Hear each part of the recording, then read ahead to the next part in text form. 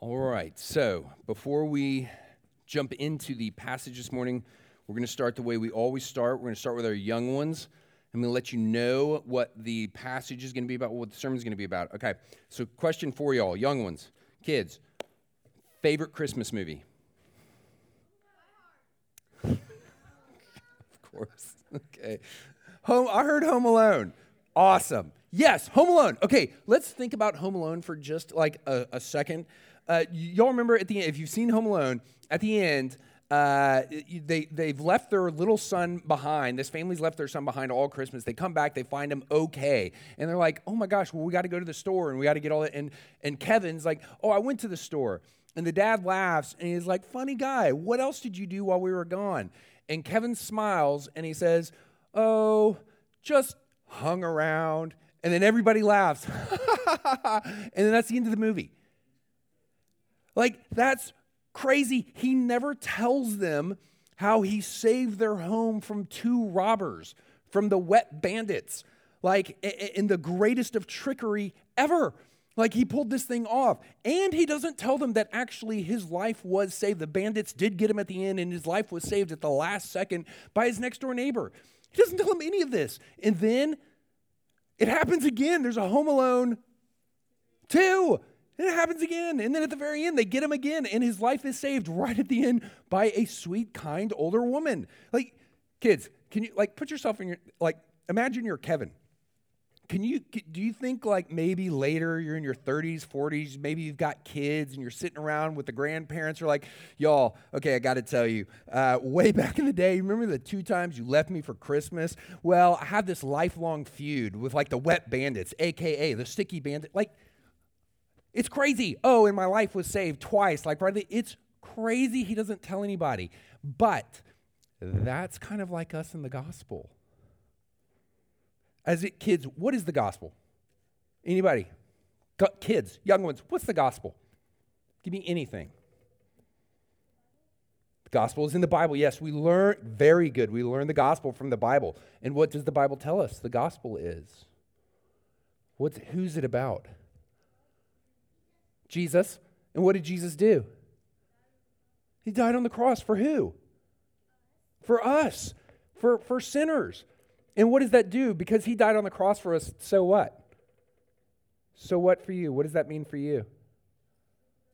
You get to go to heaven. You get to live forever and ever and ever and ever and ever. Like, y'all, the gospel is so much. Home Alone is made up. And the gospel is crazier than Home Alone, and it's true. Now, let me ask you this. I mean, this thing of God coming down from heaven, becoming a man, living for us and dying for us, beating, not just saving our homes, saving our lives forever, beating sin, beating death, beating the worst bandit ever, the devil. Like, that's what Jesus did for us, and now we get to live forever and ever and ever. And it's all because of Jesus. Who is the gospel for? Like, who is the gospel for? Like, who needs to hear this? Very good, us. We're going to come back to us. Who else is the gospel for? Sinners. It's for everybody out there in the world. They need to hear the gospel if they're going to live. Like the Home Alone story, can't believe Kevin doesn't tell his parents what happened to his home. Y'all, it's the same thing for us. Like, we've got to tell people about Jesus and what he's done for us so that they'll know salvation, so that they'll live forever. Now, you come back to this. Someone else said the gospel is for us. You need to know and believe the gospel every day because, young ones, kids, there are going to be some days that you think you're just the worst. I'm just the worst. I can't do anything right. My family probably doesn't love me. God probably doesn't love me. And you need to hear the gospel. And some of us are going to have those seasons in our life where we think, well, I'm just the best. Everybody loves me because I'm the best. And you need to hear the gospel because you cannot save yourself. We here need to hear the gospel every day, every Sunday, and believe that Jesus has done it all for me. And you need Jesus every day of your life. And that's what we're going to be talking about today as we jump into our new series, Romans. We're in our new series in the book of Romans. And we're going to start just at the very, very beginning, Romans chapter 1. Paul writes this letter to the church in Rome at the end of his third missionary journey. And here we are right at the beginning. Please stand for the word of God.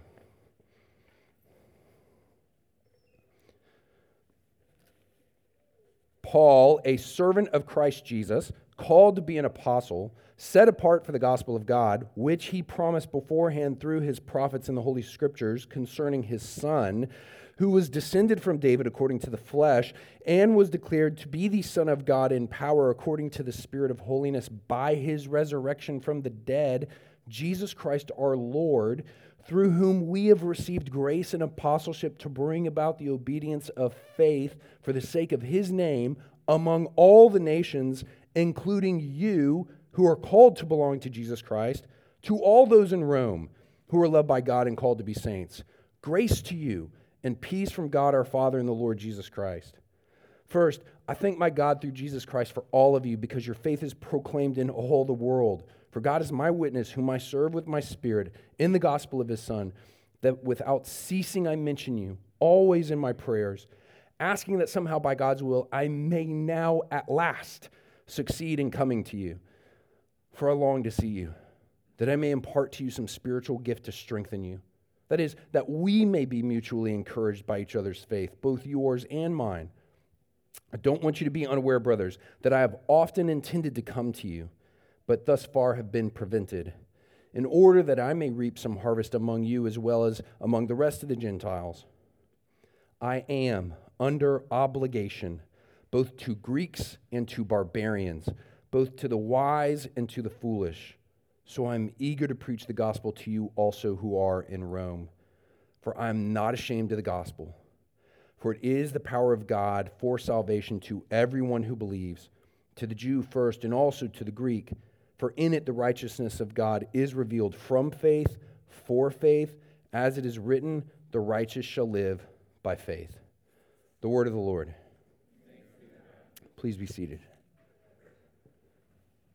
Okay, well, right here at the beginning, Paul does not wait to get into the big stuff in Romans. It's not like chapter 4 and you get into the heavy stuff because everyone thinks of Romans as like this big, heavy letter. You jump into the deep end of Romans in verse 1 of Romans.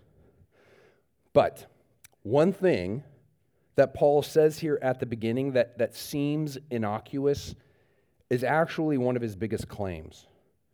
Verse 14, he says, I am under obligation. I am obligated. I am indebted, both to Greeks and to barbarians, both to the wise and to the foolish. And it would be easy to read over that without much attention if Paul had said, I'm indebted to the Jews to preach the gospel to them. And he actually does say that later in Romans. And because Paul is a Jew, it does make some sense that he feels indebted to preach the gospel to his own people who have the same background, they have the same hardships, they've got the same language, they've got the same basic assumptions about life. But Paul doesn't start Romans like that. He says that he's indebted to Greeks and to barbarians. You may feel indebted to a friend who loaned you $5 for the valet. You may feel indebted to your parents or a teacher or a mentor or doctor. You may feel indebted to someone who's assisted you in life. And you may feel indebted to someone that you've hurt or you've wronged in life to assist them in order to make amends. I mean, that's Paul for sure. Paul is indebted to the first Christians who were Jews because Paul, before he became a Christian, as a Pharisee, he persecuted and he murdered them. But at the beginning of Romans, Paul says he feels indebted to people who live 2,000 miles away, who he's never met, who he's never done good or bad to. He's never received anything from them. A people who could not be more unlike himself. And it's because there is another kind of indebtedness. It's when someone gives you something to give to someone else. And as long as you hold on to that thing that you've been entrusted to give to another, you're still indebted.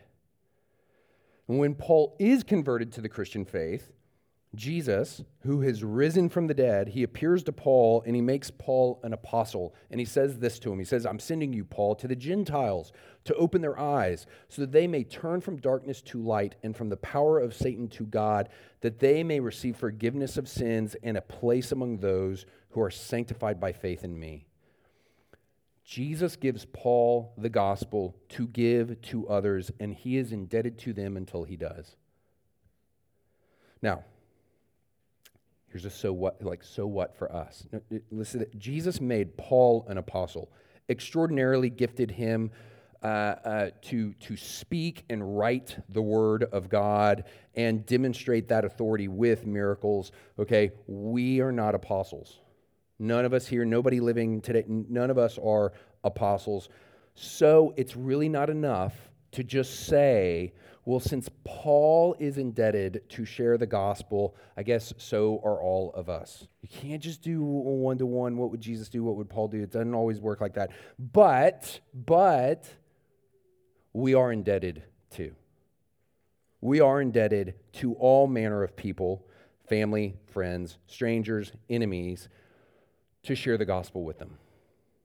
I mean, there are other parts of the Bible that make this clear, and Paul will say this explicitly later in Romans, that the church and its people are indebted with the gospel to share it. And our indebtedness is spelled out here at the beginning of Romans 2. It's here. Our indebtedness to share that gospel, it's here. Because usually Paul writes to churches he started. That's usually like 1 Corinthians, 2 Corinthians, Thessalonians, he's writing to churches that he planted, that he started.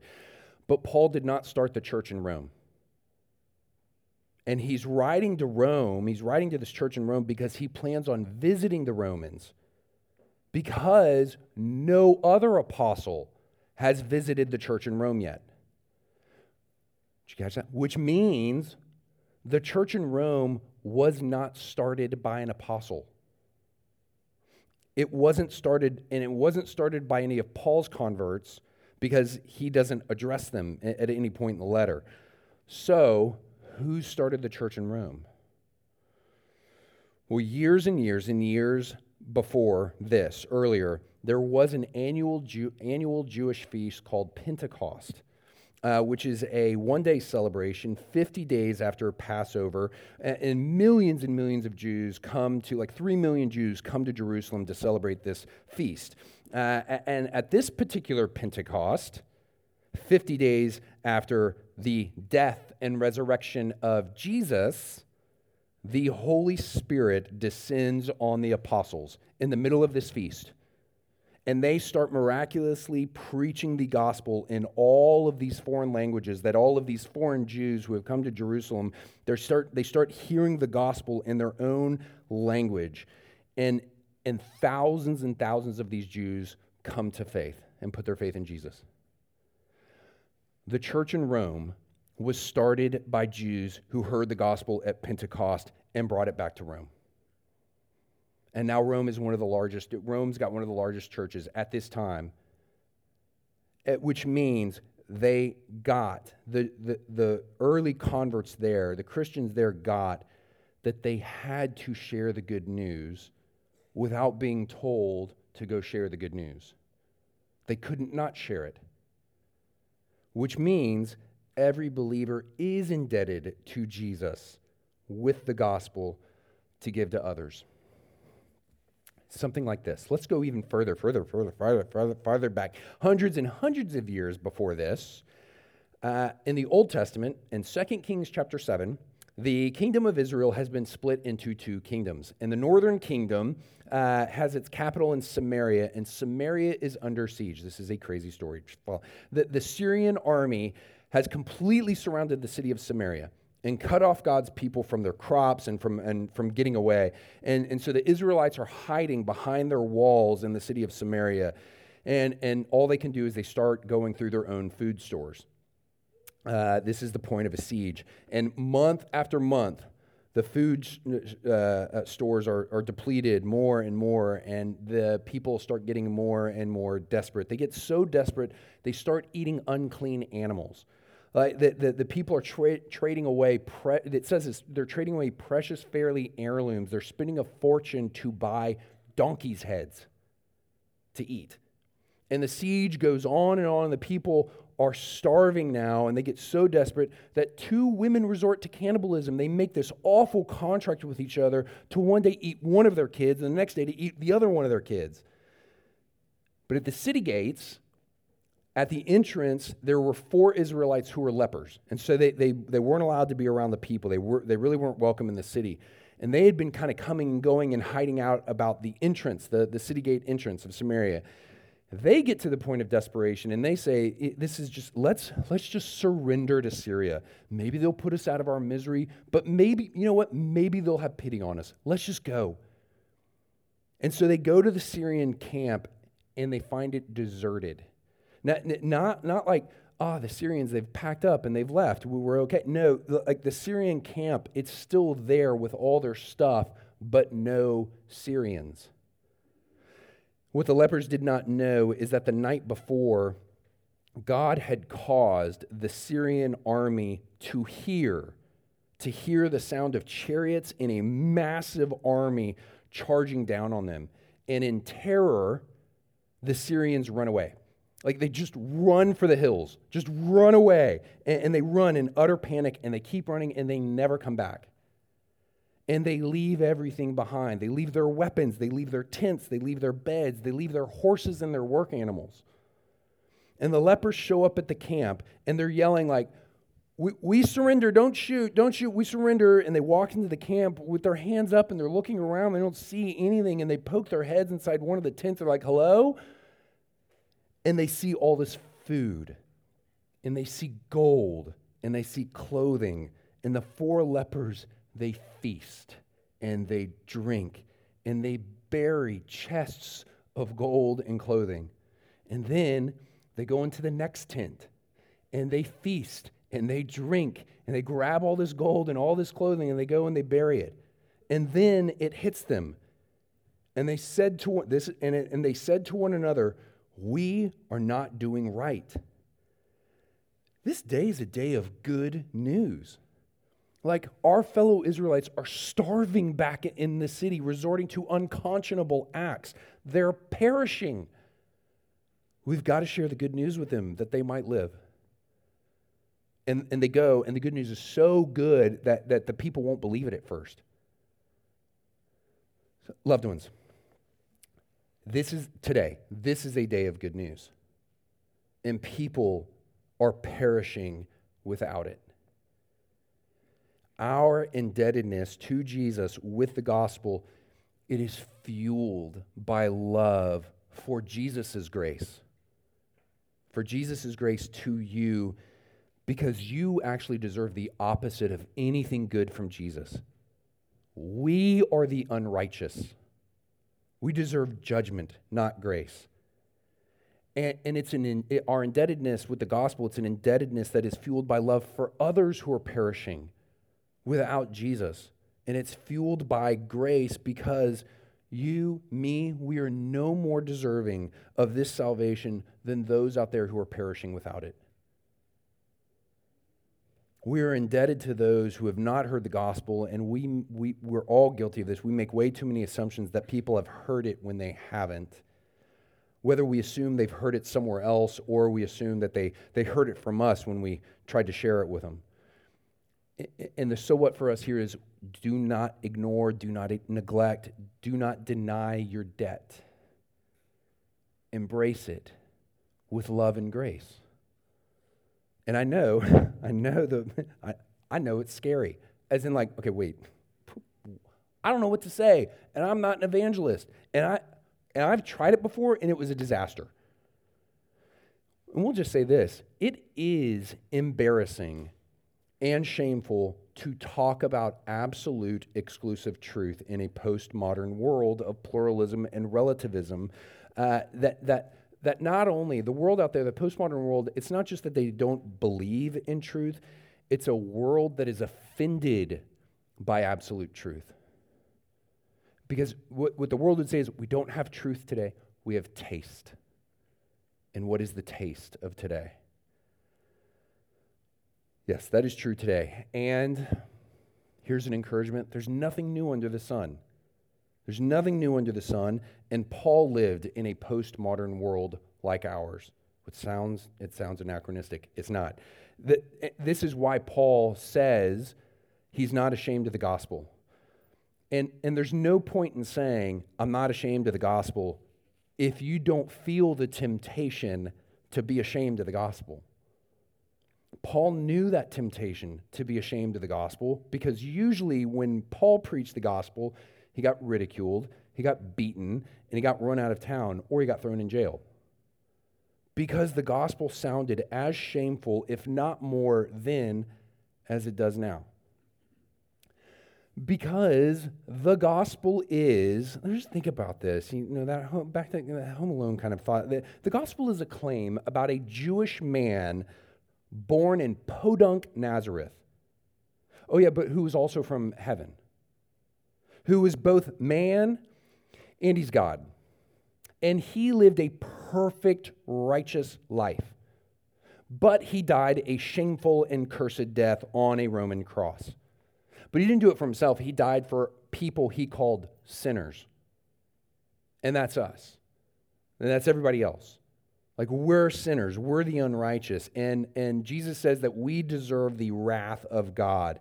And by the way, saying that to a bunch of Greeks, oh yeah, and there's just one God? Oh yeah, and there's just one God. And somehow Jesus is that one God, and he's the Son of God.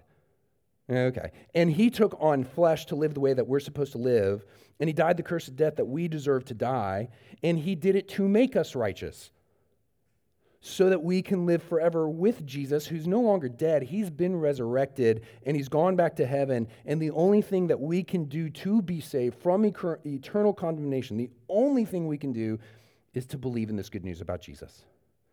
That's all anybody can do. The gospel has always sounded shameful. Even in its simplest terms, Jesus, the Son of God, died for sinners. And here's the good news about the good news.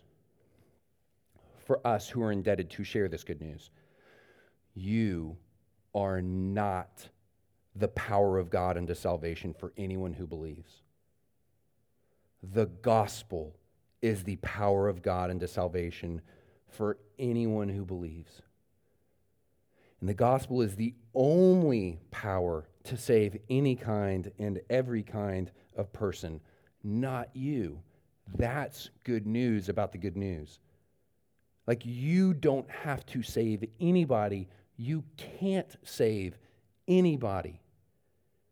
You've got to point others away from you and point them to Jesus. And loved ones, that's enough. That's enough for every kind of person and every kind of people. Paul says that he's indebted to Greeks and barbarians.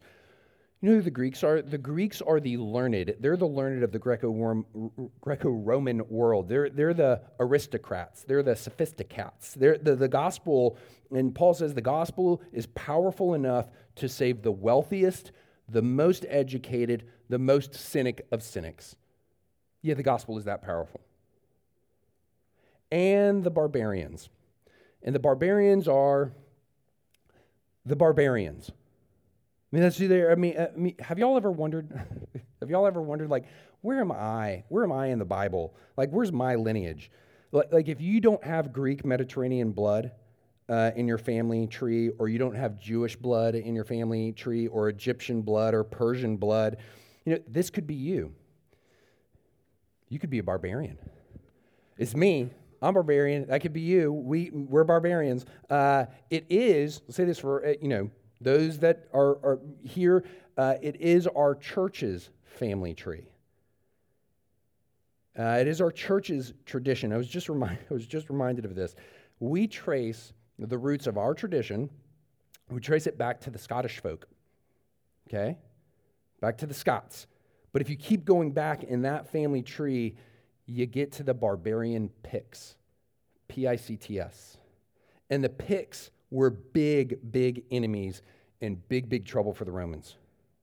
The first time the Romans fought the Picts, these are Romans, the best soldiers there are. The Romans were terrified.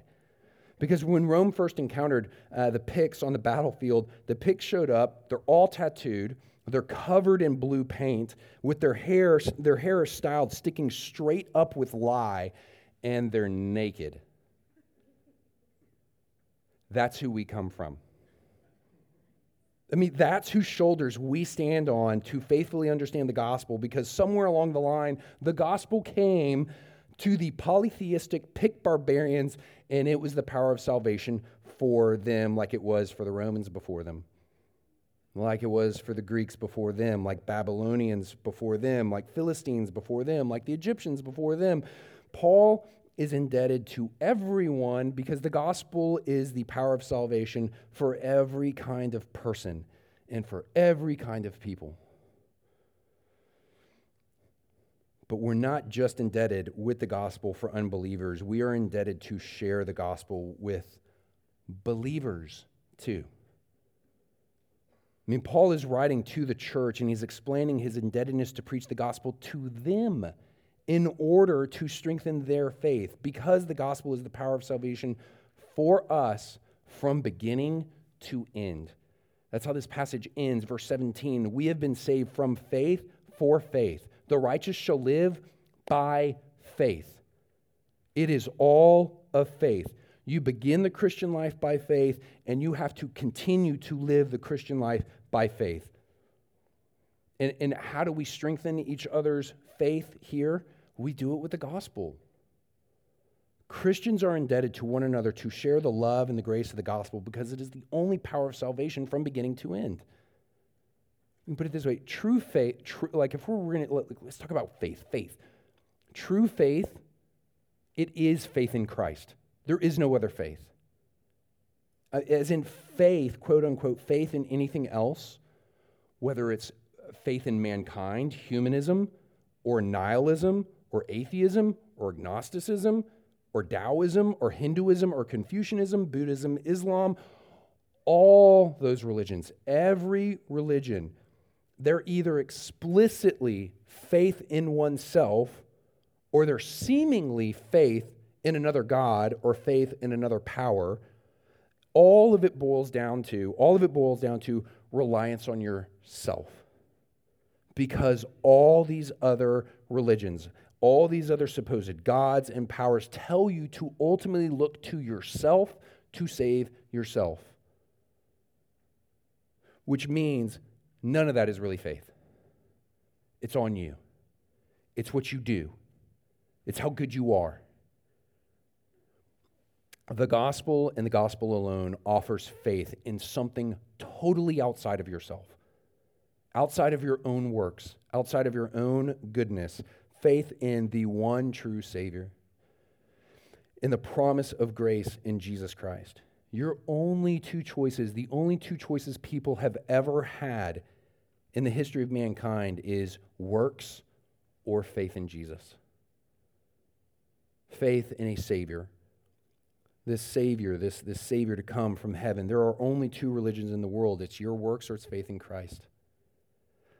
So, today, tomorrow, the next day, loved ones, let us not be ashamed of the gospel for the sake of those who need it, for you are in their debt.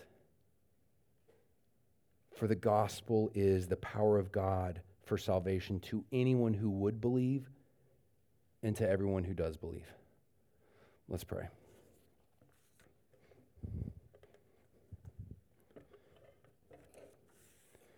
And I would ask you to pray with me the prayer that our Lord taught us to pray. Our Father, who art in heaven, hallowed be thy name.